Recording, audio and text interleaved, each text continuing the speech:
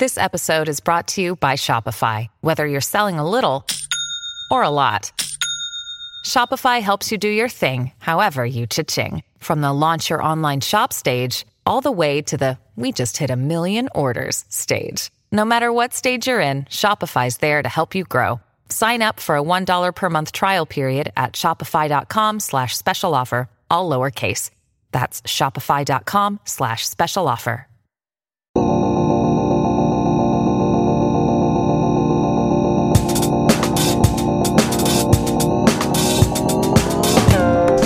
Welcome to Product Coffee, a podcast where product professionals from Ibotta share stories, advice, and thoughts on all things product over a cup of coffee. So grab a cup of Joe and join us to level up your product career 30 minutes at a time. I'm one of your co-hosts, Zach LaGreca. I'm your other co-host, Jamie Douglas. Kevin Gentry. Patrick Kuchkowski. Jake Werlin. So today we are talking about kind of this idea of how we have to make decisions as product managers, and there are a lot of decisions to make, and obviously we always have all of the information necessary to make every decision, right? Always.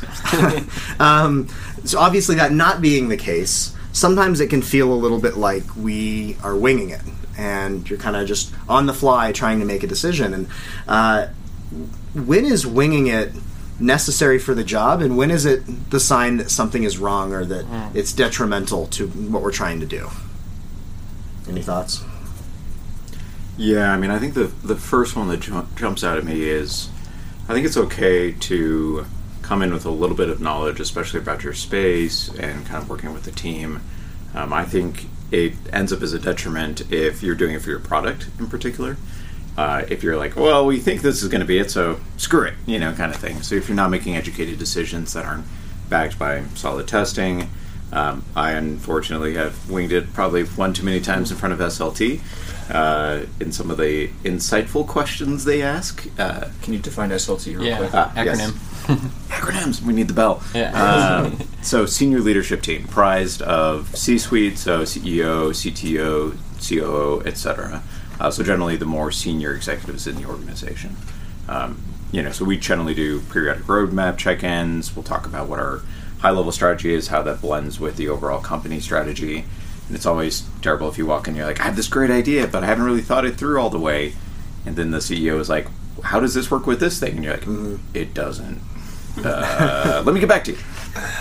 But I will say the best takeaway I've ever learned, and this one I learned very quickly actually in the Army, is when you're briefing, general officers and officers, it is perfectly okay to say, I don't know, but say, I will get back to you.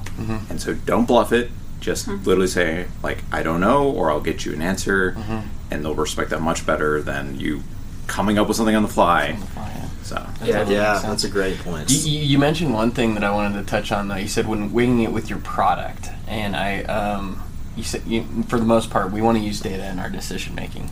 But wondering if that kind of puts us in a state of paralysis and not making decisions fast enough, even though they might not be the right ones, right? So you might not get to market in time fast enough if you didn't make that decision. But sometimes, that's kind of by your gut, and that's not really driven by data. So wanted to get you guys' take on that. Have you ever come across those things where you had enough data to just go with your gut and then kind of make that bet? And then if you have, has that worked, or have you gotten burnt by those kind of things? Yeah, that's a good question. The answer for me is yes. There are times where I have not had enough data, and you kind of have to use intuition to make a decision. I actually think that's an important part of product management. I think sometimes we want an overabundance of data so that we can feel 100% great about the decisions we're making. Yeah. But the reality is when you're trying to build something new and useful for people, you're not going to have 100% of data to support your decisions. It's always going to be a trade-off. There's always going to be multiple options that look appealing, and it's going to be hard to know which ones are the right ones to make. So when do you go with your intuition on that versus like you said, you have enough data to feel confident that it's the right decision? Yeah, I think in general it's important to always include intuition in your is a point of data. Yeah. Now, I think there's a point where when do you ignore data for intuition is maybe another topic. So to answer the first question is, launching new products or new features especially that like kind of are a different paradigm from past products you've released, or if it's just a net new product that you're trying to build something brand new for people. A lot of the times when you're doing that, you may not have perfect frames of reference for what exactly to build. If you want to build a new mobile phone, well, I mean, we have a pretty good history of like what the next product should look like. But if you want to build, something that hasn't quite fully been done before, you have to try and figure out what that looks like. And I think that's where use the data you can use, but also like try to put yourself in the shoes of a consumer of what feels like a good experience. And that's kind of nebulous, but I think that's kind of the mix of art and science and product management is you bring data points, but you also have to bring kind of a feeling of like taste and what feels like a good experience to a user. Yeah, you mentioned a good point about the which kind of product. Like, is it how greenfield is it, for instance? And I mean, technically any of the ideas that we have can be that greenfield, but yeah. I think for me, it's a question of how much do you have enough information to take the next step in the process, right? Because I think we can all agree that bad product management is like saying, hey, we're going to go build this thing, it's going to take us 6 months, and we'll go ship it, and we'll do it later. Right? And like, there's no way you can be that sure, right? And the whole point of the lean startup model is to iterate your way into solving a problem. So I think part of the question here is like, do I have enough to say like, yes, we're going to invest a sprint into thinking about how to get an MVP out there? Okay, we've got the MVP out there. Do I have a test that I can run to then give me the next set of data that I can make the next decision in terms of like launching this to more users or whatever the case may be? But that doesn't quite answer the question of like how much data do you need to make that step. But I think there's some comfort in knowing that you don't have to know everything up front. You just have to know enough to be willing to invest in learning more, essentially. Well, and I think it's also oftentimes just a matter of experience. The more times you've released a product and watched it crash and burn, or watch it succeed, the more you start to see the pitfalls, the more you understand, like, okay, I can wing it in this domain. So as you get into product management, having the data becomes critical, leaning on the experiences of others. As you mature and you've launch more and more complex products, it probably starts to become a little easier. So yeah, you're like, okay, I have enough data, or I understand where I'm, need to test more, but maybe I can, trust my gut a little bit here. But I think it's really important to feel comfortable as a PM saying, I don't know. I think, are you talking about that? Yeah. I got burned early on as a PM when I went into like the equivalent of an SLT meeting at a previous company, and I kind of sugarcoated it, and the CEO called me out. I haven't done that. Yeah, in the middle of the meeting, and he was like, "Just give it to me straight." And I was like, "Yep, fair, all right." And that was like a defining moment. Like I remember that very clearly to this day, like several years later. So I think it's part of the fun of the job is being able to like talk about the good things that happen, and we also need to be able to just tell it straight. Here's the reality. Yeah, to that end, I think that I have this, I face this too, is we need to put trust in our stakeholders and people at the company to be able to say, you know what, actually, this probably is going to negatively impact you, or, to the point of, I don't know. Otherwise, we have a tendency to just sort of oversimplify things or to kind of skip over things, and I think it seems like I've noticed over time that misinformation and disinformation is more harmful ultimately than just saying like it's a problem we haven't figured out yet and we gotta dig into that. So I would agree with that. I think that's really important. Like misinformation or the wrong information often is more harmful than no information at all. 100%. I think that's really important. I think we've like it sounds like we're all nodding here. Like I've been burned by this too, where especially earlier in your product career, like you feel like I have to know everything. I have to be this expert. That's why they put me here. And everyone needs to listen to me, and I have no true authority, so I have to just be the expert and know everything. And especially when you're new and coming into a new job, and you're like, I gotta make an impact, and so you have to pretend that you know everything. Yeah, exactly. But I think sometimes you actually do gain more respect by being willing to admit what you don't know, what you were wrong about. I think as product managers, we're still like human. Like it's easy for it to be like this mystical job, and it's an interesting job and it can be a hard job and a fulfilling job, but we're just people. We're going to get things wrong. We don't know everything. And I think bringing that human element to it actually, in the longer term, instills a lot more trust with leadership, with stakeholders, with your engineering team. So, to the point of being in those meetings where you have to answer questions sort of on the fly, there are times, I'm sure we've all experienced, where you have plenty of time to prepare for something and then you have no time to prepare for something and you really do have to wing it. How do you prepare for the time, at least mentally, when you have to go into something where you haven't been able to do as much upfront work as you'd want to? Yes. This is a great question because I've thought about this a lot. Because I used to need way too much time to prepare. Because I would want everything to be right. I'd want my presentation to be flawless. I would want to have data for every possible scenario or question. And I used to sit and think, what is every question that this audience might ask me? Obviously, that's not sustainable, especially as, it's to be a larger audience. And so the way I think about it now is, what is the core objective of this meeting? And who is the core person looking for information or a decision or direction? And kind of focus on, this is the core thing to communicate. I simplify like what you're trying to convey, especially if it's last minute. Yeah. So if the core audience is your leadership and they're looking for what's on the horizon, you should be able to speak to that to some extent about what you're building. Focus on the core things of, here's what we're building and the impact it's driving. Or if this is a presentation with a stakeholder, focus on what are they looking for out of this. Yeah. It comes back to knowing your audience, right? Knowing what they care about. And I think you can prepare until the end of time. And you can imagine all the different scenarios forever and ever and ever and ever and ever. But I think what I've found is a lot of that stuff you just never use, right? Like, one of the things that I had to work on when I first started here is like cutting down SLT presentations and just knowing you're going to have about 5 slides, and then the conversation's going to go in a direction you have no idea. Like, you just need, I think it's just being ready to talk to general themes as opposed to thinking about specific questions. So I think what you said, like, be ready. Yeah. Like, I think understanding your product and knowing these things like back of your hand, then in those conversations, as questions come up, you can kind of pull them out of your tool chest. And right.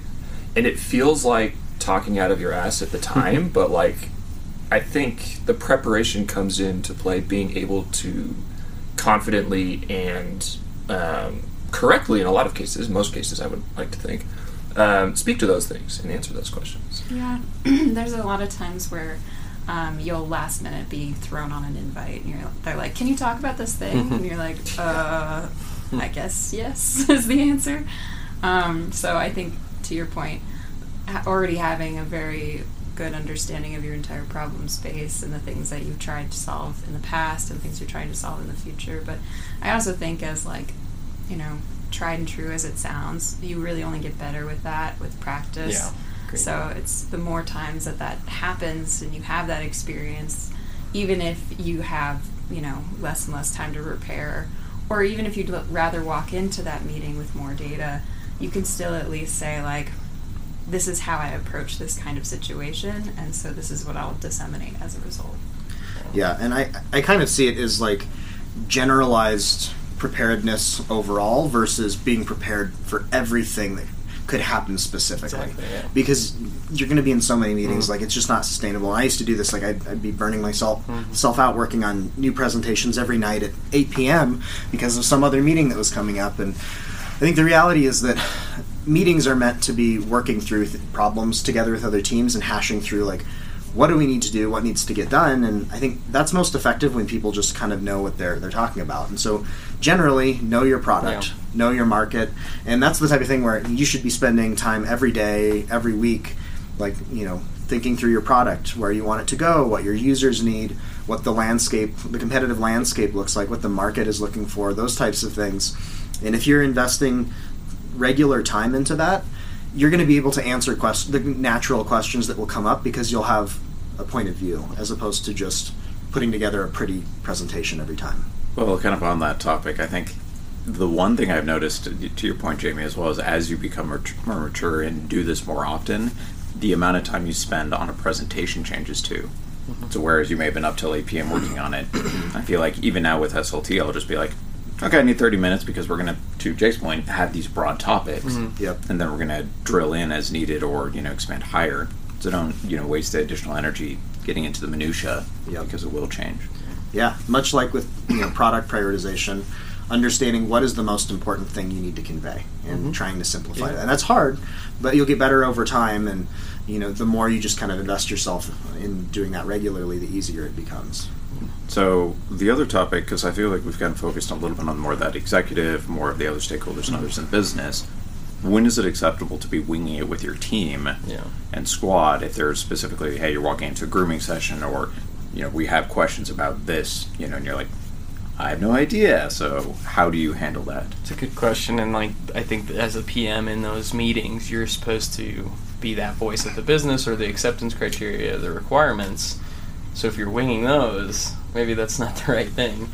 But maybe there's a level of where that is okay in some scenarios. Maybe we're getting too detailed and we need to get a little more high level. Or well, and one thing I know I ran into just recently with some of the mobile team was there's a tight deadline that we're streaming towards, and how a lot of the engineers are communicating to me is like, hey, can we have a little bit more time? But it wasn't, what's going on in the background. So one question I'm literally just starting to ask this week, and I'd be curious if other people have had success with this, is asking what the trade-offs are. So if we're pushing hard for a stake, for a deadline that's kind of arbitrary, are we giving up tests, which is what was happening in the background, but wasn't quite called out. It was kind of in the wording, but until you kind of start pulling it out of people. And as a consequence, we decided to shift our deadlines to the right. But what other questions have you started to ask to kind of get to that so that you're not really winging it? Like, this seems like a great decision on 2 seconds of notice. Yeah, I mean, looking at trade-offs is always important, and I think I still tend to overlook that at times. It's like, wait, we should go look at the trade-offs. It's very simple. It feels too easy, but it's like one of the most important things you can do. I kind of the other thing I go into like team meetings with is the mindset of we're here to help solve the right problems at the right time and make sure everyone understands why we're doing what we're doing, how that fits with our vision and our strategy, and then understanding the most efficient and effective ways to get there. And so not knowing the answer is fine. That's going to happen. Like, that happens to me all the time. But looking at, okay, we have all these questions. We're not sure if we need to build this new service, or we're not sure, some compliance issues come up, and is that our problem? And your job as the PM is to understand, how does that ladder up to your strategy, to the product roadmap, to what you're trying to accomplish, and is that a priority right now? And kind of understanding where to steer your team's kind of attention, energy, and time investment at any given time, because things are going to come up, and that's your job as the PM. It's not their job to kind of understand, like, separating the wheat from the chaff of like what we should be doing. So I think this has been interesting because winging it, it's kind of spanning a lot of things. We've talked about winging it in leadership meetings. We've talked about winging it working with our team. We've talked about it with our product a little bit. And I think this is reminding me of an article I read. I'm forgetting who it's by, but a product speaker talks about the importance of being uncomfortable and how, and they liken it to like jazz music. We'll find the article and link it in the notes.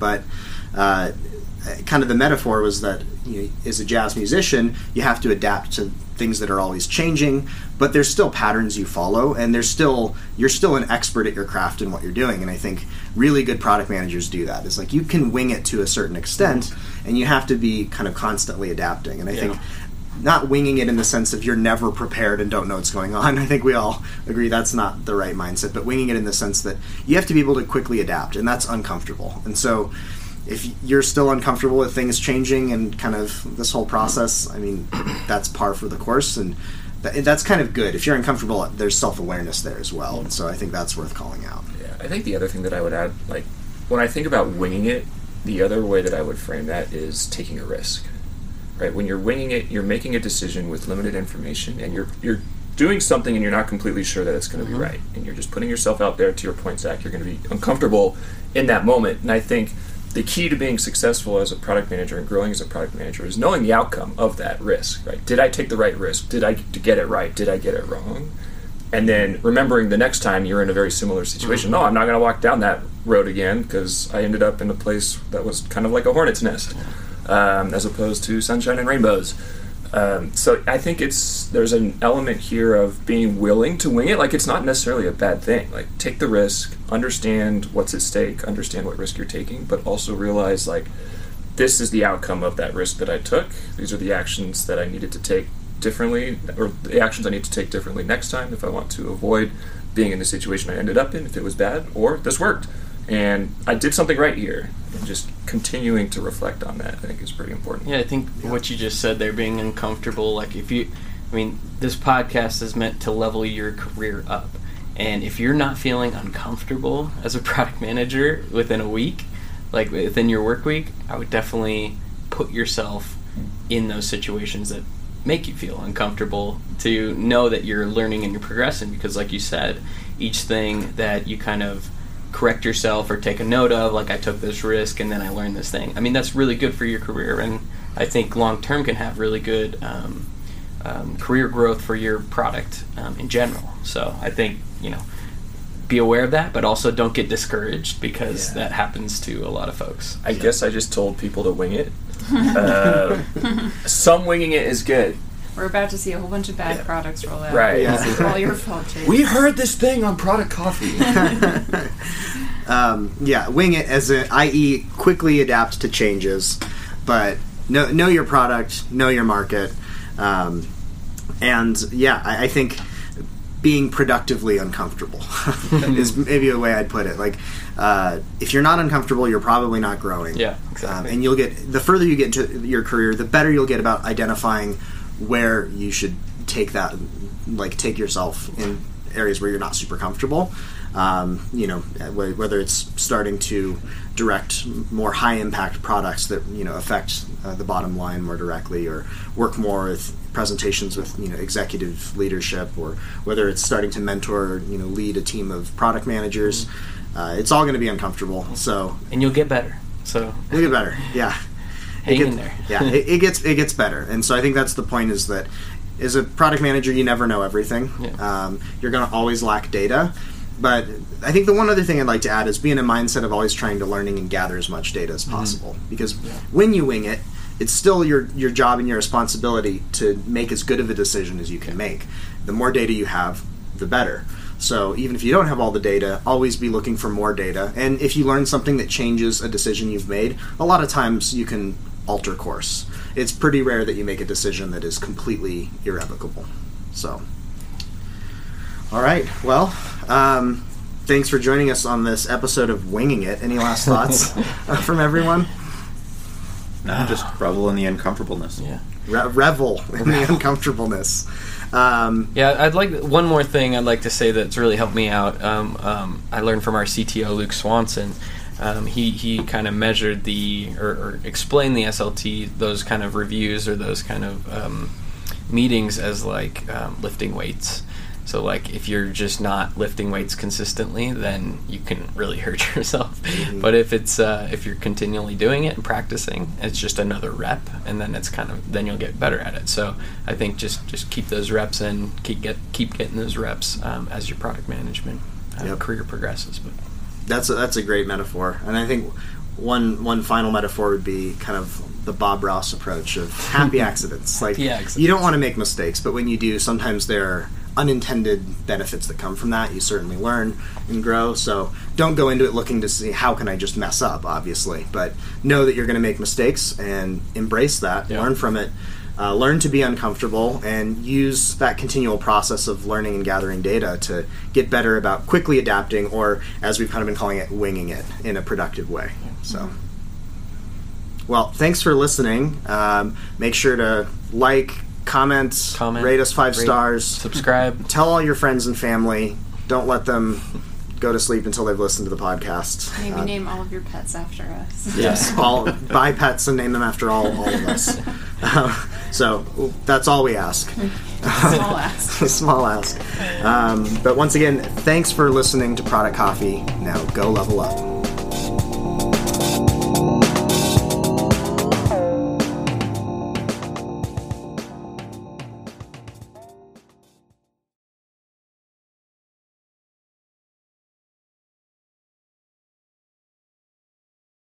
Welcome to Product Coffee, a podcast where product professionals from Ibotta share stories, advice, and thoughts on all things product over a cup of coffee. Oh, God. Over a cup of coffee. We're starting strong. Intro, man, I'm telling you. Intros are always hard. Any like canned, I know. thing. Yeah, for sure. And now he's taking photos. We're Patrick dressed or up. Jamie, squeeze in there. Oh, well, the flamingo's just going to be in the picture. All right. Take two. Usually I get it right these days. It's only been 35 times. Yeah. I know. Yeah, exactly. More than that. Yeah, with all the retakes. High expectations, Zach. I know. Now that I'm Just thinking make it about up it. as you go. Yeah. Welcome to this podcast where talking I happens. might just leave all of this in. I guess it's fitting for the theme. No edits. Yeah, because I want all of our listeners to hear me say copy. Yeah, it's going to be the outro. All right.